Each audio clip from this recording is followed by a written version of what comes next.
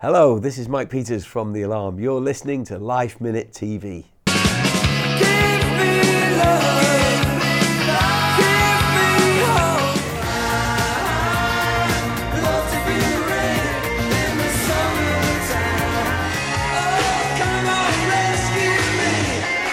They hit the U.S. scene in the early 80s. Mike Peters and his Alarm, opening for the likes of Bob Dylan and U2. 17 top 50 UK singles and more than 6 million album sales later, they're back with a new full-length album called Forwards, which could not be more appropriately titled.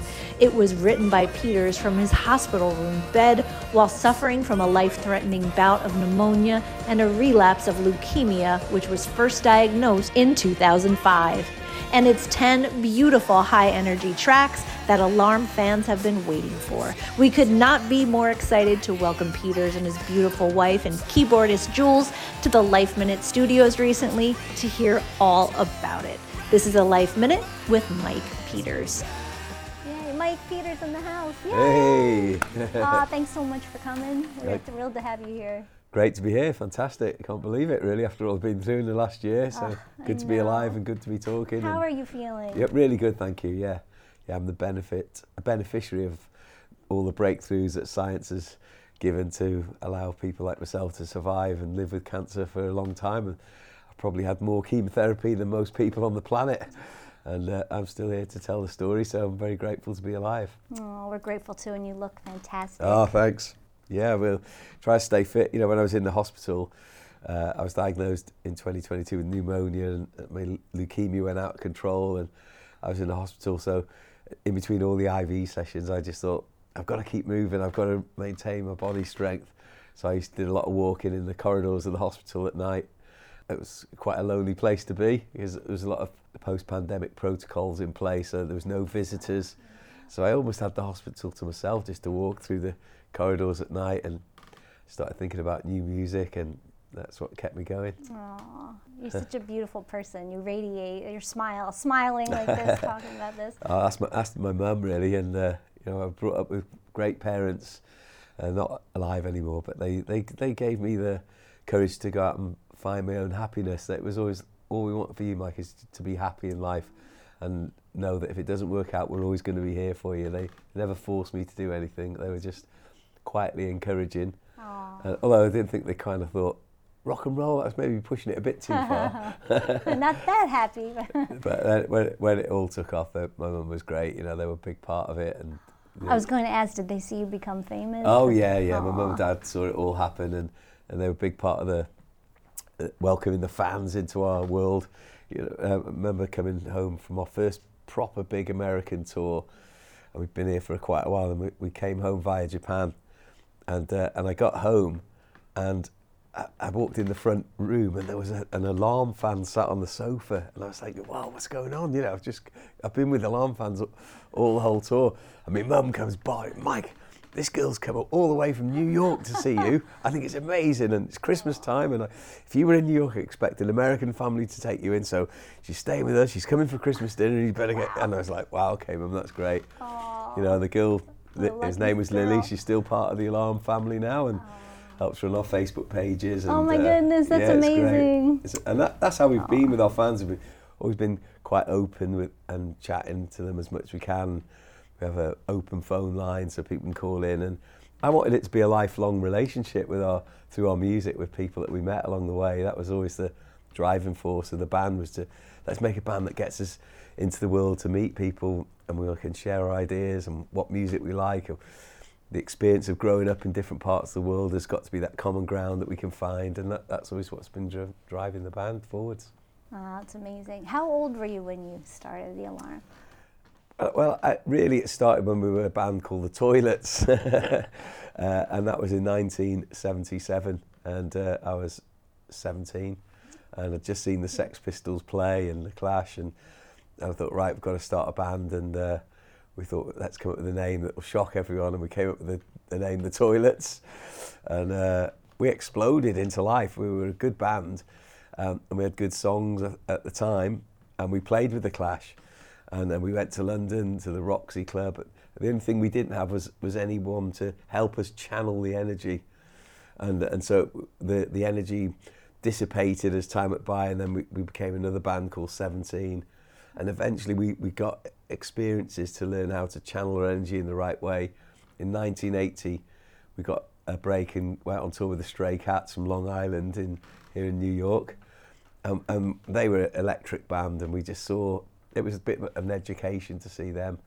And we were all together when John Lennon was assassinated, and we actually played in Liverpool the night after his death, and we had to all walk to the venue, which is on the same street where the Cavern Club used to be, and all the flowers were laid out over the cobbled streets, and I remember thinking, wow, our band has just become about fame. We're just trying to get a record deal, and it has to be about the music. It can't be about anything else other than that. So we decided to start again, a fresh start, and we were going to be called The Alarm, and we were going to have original songs, and if our music only get us to the garage, that would be enough. But if it took us all the way to Wembley Stadium, like it did, then we can live with that as well. Why is it called The Alarm? Well, when we had our funk band in '77, the first song I wrote for it that was original was called Alarm, Alarm. And we had a conversation around the table to look for a name of the band. And I said, the first song I wrote was called Alarm, Alarm. And we went, that would make a good title for the band. So we wrote to the legendary DJ in Britain on the BBC. His name was John Peel. And we wrote to him and we said, we're changing the name from 17 and we're going to be called Alarm, Alarm. And he read our letter out on the BBC. We couldn't believe it. And he said, there's a few of these bands now with double barrel names. There's Duran Duran, there's Talk Talk, and now we've got Alarm, Alarm. He goes, I'm thinking of changing my name to John Peel, John Peel. And I went to the band, we're called The Alarm from now on, okay? And so that's how we got our name. Oh, cool. And Bono calls you the second greatest rock band of all time, I believe it was. Yeah, one of his many apt descriptions for The Alarm. Yeah, I remember you guys were kind of like, you guys played with them, right? Yeah, we played with U2. The first time I met Bono was 1981, December 1981. It was the last night of their October album tour. And they were about to go away and make their third album. And I can remember setting up my amps on the stage, and then there was a tap on my shoulder, and I looked around, it was Bono. And he was like, what's this? You know, he's intrigued by my acoustic guitar, because Alarm acoustic guitars have electric guitar pickups in, and they've got volume pots, so they can crank the volume up, and that's what makes our sound different. And he was really intrigued. He liked the fact that I had a harmonica.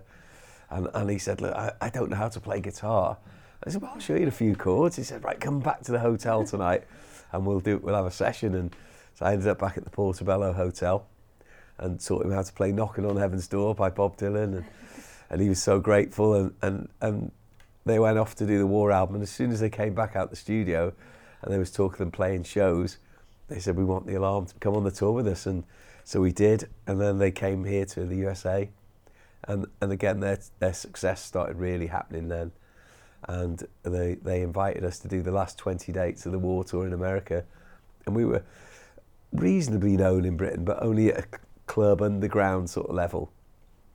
So when we came to America, we'd never been on TV or never really been on the radio. And we were driving into San Francisco for our first concert with U2 at the San Francisco Civic. And we heard Bono and The Edge on the radio. And at the end of the interview, they said, do you mind not playing New Year's Day? We want to play this record by this band that are playing with us tonight. They're from Wales. They're called The Alarm, and this is their song, and it's called The Stand. And we were like, wow, we couldn't hear it. Hadn't even done a gig in America. We were on the radio. And it was, and Bono and The Edge were our first sort of promoters, if you like. And it was amazing. And then we ended up doing our first television shows in America. We did The Cutting Edge on MTV and the American Bandstand. We couldn't believe it. And then when we went back home to Britain and recorded a song called 68 Guns, came straight back to America and released it in the UK as a stopgap. And amazingly, it went into the UK chart, and we had to go on Top of the Pops. 68 guns will never die. 68 guns are battle cries. We flew back home to Britain to do this TV show, and the presenter said, here they are. 2 days ago, they were on tour in America. Here they are on television, and this is their song 68 Guns. It's The Alarm. by the time it was broadcast, we were back in America and got home again a couple of weeks later. And I remember walking down the street in London and all these fans come mobbing me in the street, and I've never been mobbed before. It was like, wow. And they were asking for autographs, and I said, where'd you come from? What's your name? They said, you don't sound American. I couldn't work out why they thought we sounded American. And we eventually got home, and we had a party. My mum had a party for us to celebrate all the success that we were having. And my dad had got one of those massive video recorders, and he said, look, here it is. And he'd recorded Top of the Pops, and he played it back to us, and we How cool. couldn't believe it. And then we saw the presenter say, they've been on tour in America, here they are from the USA, The Alarm. We thought, no wonder everyone thinks we're American, but we're really from Wales. And you guys played with Bob Dylan too, didn't you? Yeah, we did a tour with Bob Dylan in 1988, and it was intriguing because he'd obviously taken his name from a Welsh poet, Dylan Thomas, and he knew a lot about Welsh poetry, and we kind of got to know him a little bit, as much as you can say you get to know Bob Dylan. He's a very private man.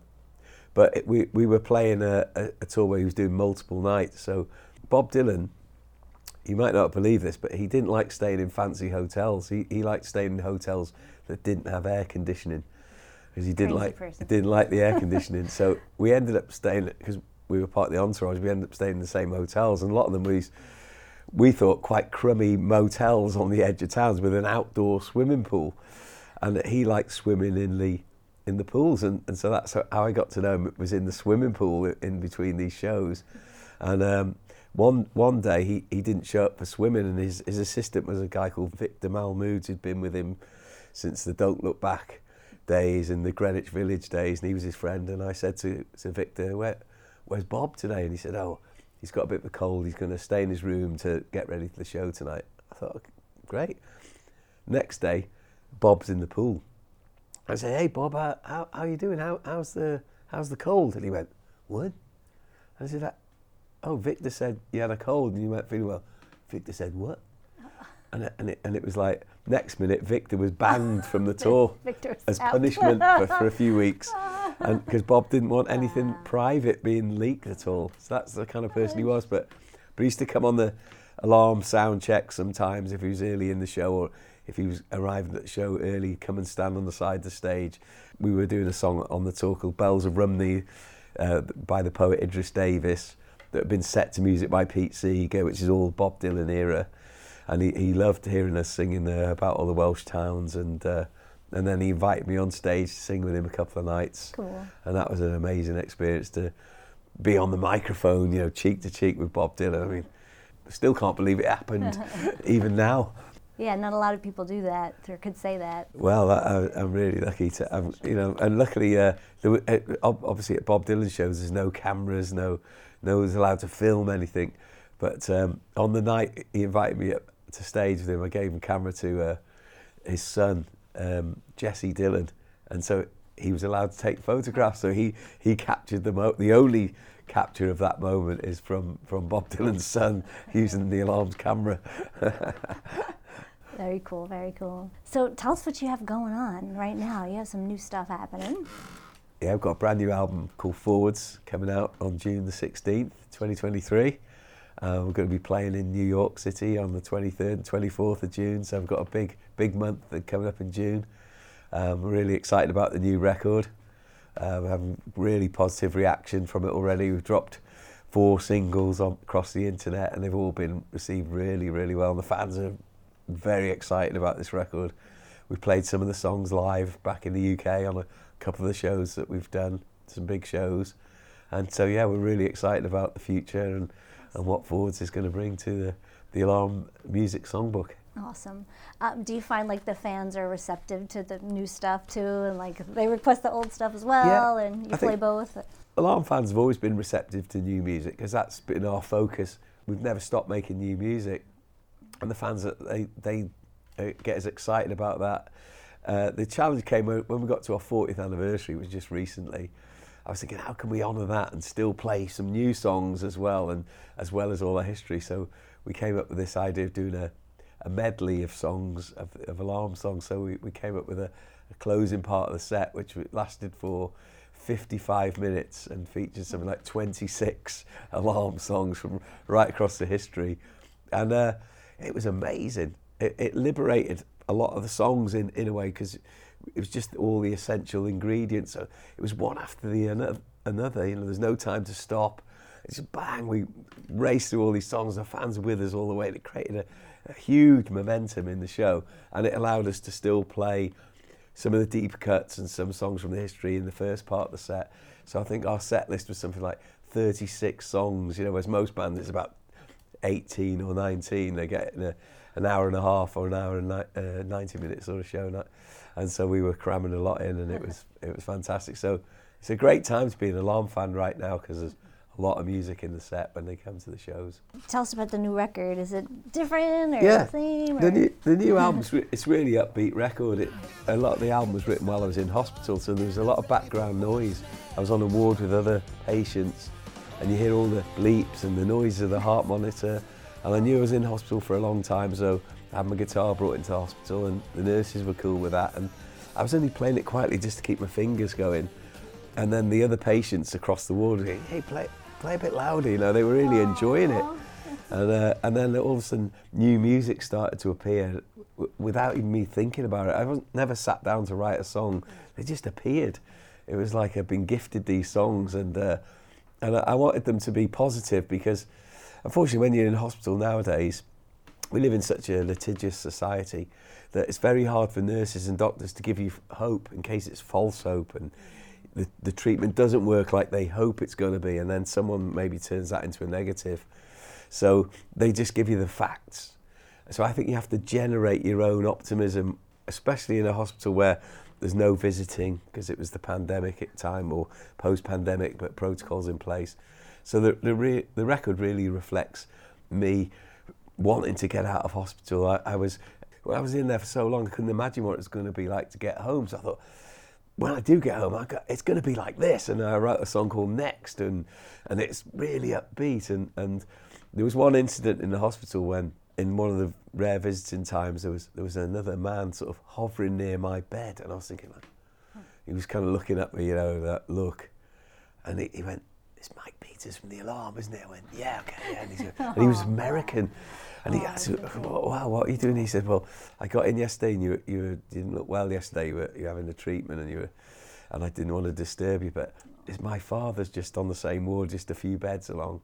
And I thought he wasn't going to make it, so I've come home to say goodbye. And he goes, "But I told all the Alarm fans last night, I'm on the forums, that you're in the hospital in the cancer centre." I was thinking, oh no, the story's getting out, what am I going to do?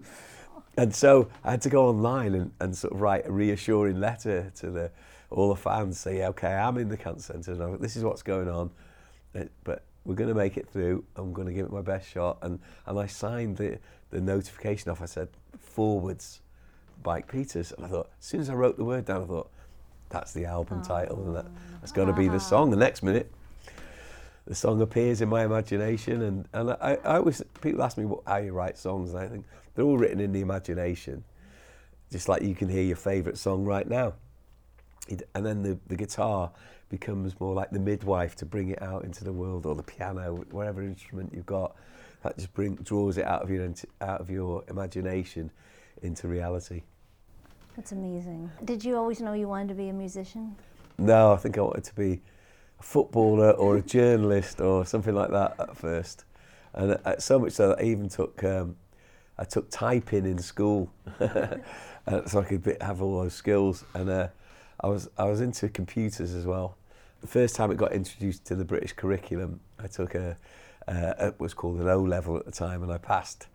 And I went to university to do A-level computers, and it shows you how different the times are now.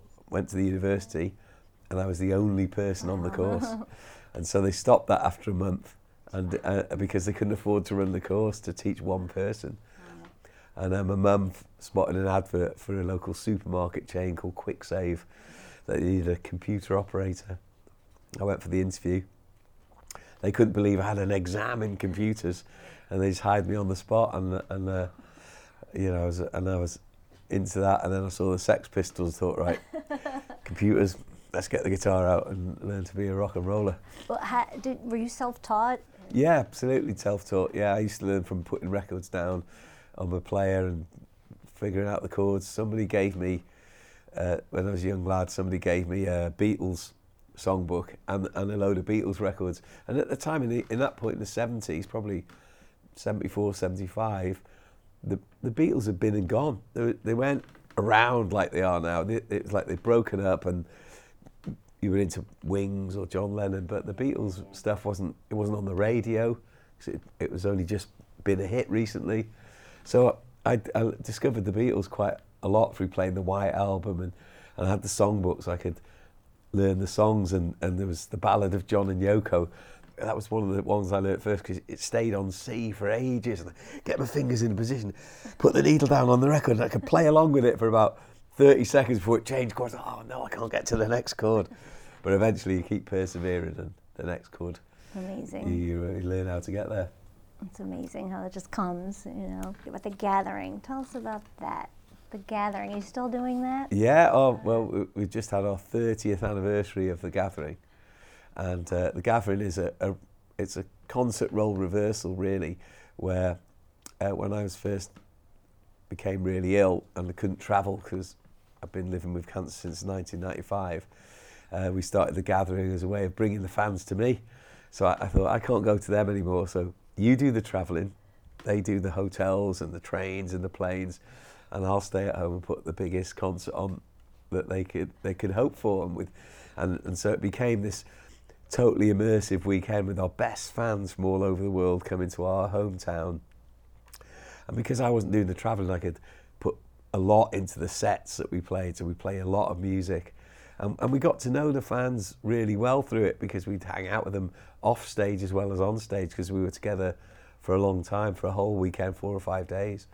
And it became a learning ground, and it became, the pressure was on when it happened every year. And it became, right, we've got to have something new for this year. We've got to have something to share. We've got to be able to keep moving it on. And it's really been the impetus behind lots of our records that we made over the years. We've been able to draw on the experience of what the fans like listening to and feed that into the creative process. We started a charity called Love, Hope, Strength in 2007, and we were able to launch that at the gathering and invite people to come on the hikes with us, and that became an extension of the gathering. And it became a way of us all walking together, not just in terms of music, but putting something back into the world as well. Oh, that's so beautiful. What does music do for people?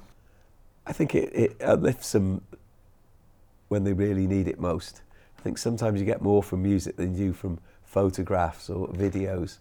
I think music takes you to a great moment in your life when you've had an experience, or if it's a brand new song and a lyric comes out from it that captures what you're going through. I think it can really give you so much that normal life maybe can't quite put into perspective for you. I think sometimes you can be really down on something and something terrible's happened, and then you get in the car and a song comes on the radio. It just happens to be the right song in the right moment, and it just puts you right. Everything is going to be all right, And it's I think it's really important. I think music nowadays it's gone more into the background. When I was a kid growing up, your speakers were the most thing you had in your bedroom. Were the speakers. Now they're on the floor in the background and there's screens on the wall, and that takes precedence. But the music is still always there, and I think it's, nowadays, I think the great thing about music is a song from 1983, The Stand, and recently it becomes like a modern song because it appears in the film, in a TV series, and then all of a sudden you've got people using apps like Shazam and who's this, bang, and they discover the alarm, and it brings us a whole new audience. And we had The Stand appeared in the Netflix series 13 Reasons Why, and as soon as it hit, it played at a penultimate moment in the storyline, and the next minute there's 3 million followers for the alarm that we didn't have the day before. Wow, and that's all because of music. It connects people. And in that regard, digital isn't so bad. I didn't think of it like that. No, I think it's helpful. Look, I'm a vinyl guy, but I still like the digital thing, and if that's all you've ever grown up with, it's amazing that you've got access to that amount of music, and as long as it takes you beyond the classics and the omnipresent songs, and but you can definitely we see it all the time with people connecting with the Alarms music, because we've got a following all around the world, and there's always someone playing an Alarm song somewhere in the world, and that means someone's walking by listening to it, or it's they're sharing the music with their friends in a car, or their new workmates, and hey, I went to this band, the Alarm, bang, there's a song you got to listen to. And music, digital music connects us to new fans all the time.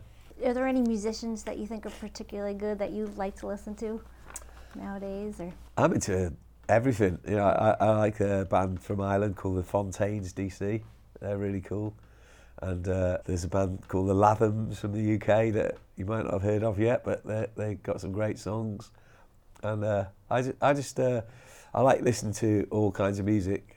And I'm a big fan of, recently I've been a big fan of Northern Soul music from the UK, which is massive in the 70s. It was underground black soul music that never really taken off in America, and people would come over to the UK and find these acetates or these unreleased songs and bring them back to clubs like Wigan Casino and the Torch in Stoke in the north of England, and they become huge cult records for these fans who'd go to because the DJ had the only copy, they'd follow him around and dance to this music. And I loved that time about music when it was unattainable in some ways. When you used to buy records, you go to the shop, you couldn't play it immediately, it wasn't something you could download on your phone and start listening to. You had to carry it home, and you'd be on the bus and the train reading the sleeve notes. And one of the big motivations for me getting into music was I loved a band called Slade, and I went to buy my first ever LP, and it was called Slade Alive, and I looked at the cover and I flipped it over and read the back, and it had all the song titles, and one of them said Born to be Wild, and in brackets it said Steppenwolf, and I thought, I don't want a record by Steppenwolf, I only want Slade. And there was another one that had Be Home, Darling Be Home Soon, Sebastian. I thought, well, I don't want that. And then there's In From a Shot Like My Gun, and it was Slade. I thought, there's only a few Slade songs on this. So I saw an album by David Bowie, and I liked Driving Saturday, so I bought that instead. And when I got home, I played it, and I was reading it, the sleeve notes, and I saw he had a song called Let's Spend the Night Together, and in the sleeve notes it had in brackets Jagger, Richards, and I thought, that's the Rolling Stones. So I thought, I want to be one of those guys. I wanted to be one of those guys with the name in the brackets, So I went back and bought the Slade album, because I realised that it was all Slade, but these are the songwriters, and that's what I really wanted to be in life. You're really eclectic too, and you can hear that in your music. Yeah, look, I've got a wide range of, and nothing's off the chart. I live in a house with a 16-year-old and a 19-year-old, and one's into all the Britpop and Oasis and the Stone Roses, and one likes all the modern sort of clubby grime sort of music, or he likes Lady Gaga or AJ Tracy and all these other bands, or artists. I think they're more artists now than bands in a way. They keep me up to date with what's going on, and I like being challenged by the music of the day. Because I think there's always a place for music to, there's only a certain amount of notes, but there's an infinite set of possibilities within them. What's next? What's something What's that next? you're going to do you haven't done yet? What's next that I haven't done yet? Well, climbing the Alps in September is one of the things I'm going to be doing. Really? Yeah. Oh, wow. Because our charity, Love, Hope, Strength, is really about showing people that there is life after cancer, and that you can have hope and strength through it. And you might not get your whole life, but you might get some of it, and even the 5 minutes is worth it. If you can stand up to the disease long enough to be able to tell your wife you love her one more time, or speak to your kids, or hang on till your parents get to see it, life is beautiful, whether it's for a minute or for a year or for eternity, and it's worth fighting for, and that's what we try to portray through our treks through Love, Hope, Strength. We climb to extreme parts of the world. We've been to Everest, Kilimanjaro, we've done the highest gigs in the world on these places, take some amazing musicians on the treks. When I was ill in hospital, my wife Jules took 50 people to the Moroccan desert, to the Sahara, and raised £100,000. And whenever we go to a place, we leave the money indigenously there, So when we did Everest, the money was going to the Back to Board Cancer Centre in Kathmandu. As soon as the Sherpa found out that we were raising money for their community, for their kids or their family, they couldn't do enough for us. And we had the most amazing experience on the mountain. Same when we went to Kilimanjaro, and we with the money we raised in Kilimanjaro, if we brought it back to the US or the UK, yeah, it's a drop in the ocean, but keeping it in Africa, it was a huge amount of change could be created. And we ended up building a children's cancer centre in Dar es Salaam, and which we still support now. And we, all our adventures, like we're going to the Alps, and that's going to be some of the money we raise will help to support the cancer centres we've supported around the world. I'll be speaking at the Cancer Leaders Summit in California in October. I've already spoken at the World Cancer Congress in Melbourne, Australia. And who'd have thought that we'd be able to join the forces of music and with what I do to stand up to cancer, and that's been an amazing journey. And when I spoke at the Cancer Congress, I think they weren't quite expecting a rock and roller to pop up and give his speech, but also finish off with a song and have them all clapping and dancing in the aisles. And I think that's what it is now. People like myself who represent that new face of cancer, where there is hope and there is a chance. Everyone has a fighting chance now against cancer. Beautiful. That's amazing. I love it. And you're going to play for us too. I am, yeah. Oh, what song? Do you know I don't know. what you're What do you playing? think? Do we get to request? Yeah, of course, yeah. How about Strength? Yeah, that's Play Strength, yeah. I think that was my favorite. So I have Great. goosebumps. But even back then, you were singing about hope and strength. Yeah, well, that's it. When I was first diagnosed in '95, I was on my way to a concert, and the cancer centre didn't exist where I lived, so I just went to normal hospital. There was no clues on the way. My doctor might have known what was going on, but he didn't say anything. And I had a blood test, and my brother was waiting outside. My wife was with me, and the doctor said, "Just come in here for a minute, and we need to talk about cancer." And I was like, it was such a shock. And then I went home with my brother, and he picked up the phone. I said, "Who are you calling?" And he said, "Oh, I'm going to cancel the gig." And I said, "No. That's cancer wins then. Let's go do the gig." And I didn't know why I did that. It was just an instinctive reaction. And I got on the stage and I sang Strength, and I thought, who will be the lifeblood coursing through my veins? And it just hit me like the song had never hit me before. And I thought, I wrote this for this reason. Oh, God. That's why. You're just the embodiment of strength, and I love it. People need to hear it. Oh, well, thank you very much. Is anything else you want to tell us that we can cover? It's great. This is being on Life Minute TV. Fantastic. Amazing. Connecting with all your viewers and listeners. And This is Life Minute. I always ask what's a life tip, but you've given us a million, so this is like amazing.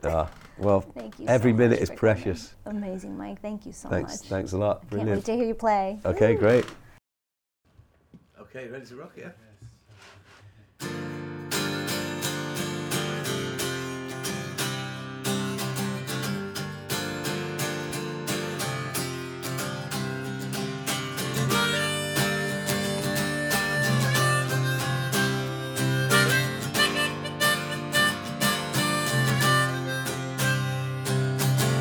Who will light the fire I need to survive?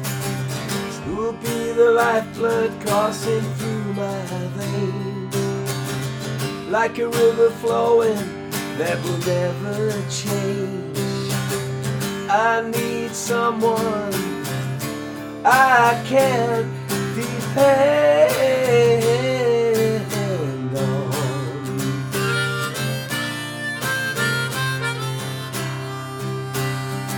Won't you give me love, give me hope, give me strength, give me someone to live for.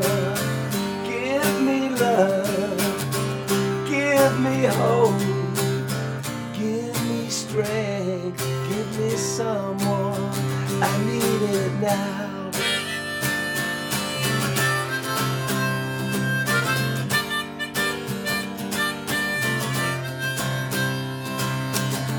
Someone write me a letter, I need to know that I'm still alive. Someone give me a telephone call, need to hear a human sound. Someone open the door and let me out of this place. I've been caged up for oh so long. I don't know if I'm living or dying.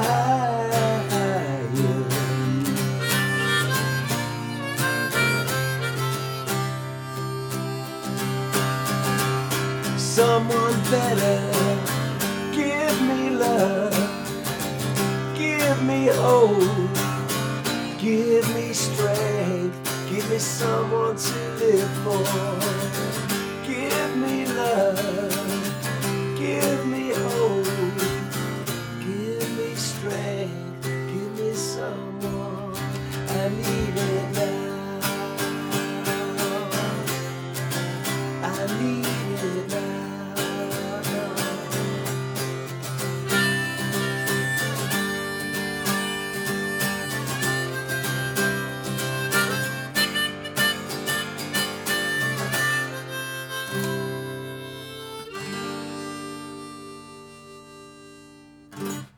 To see more of this interview, visit our website, lifeminute.tv.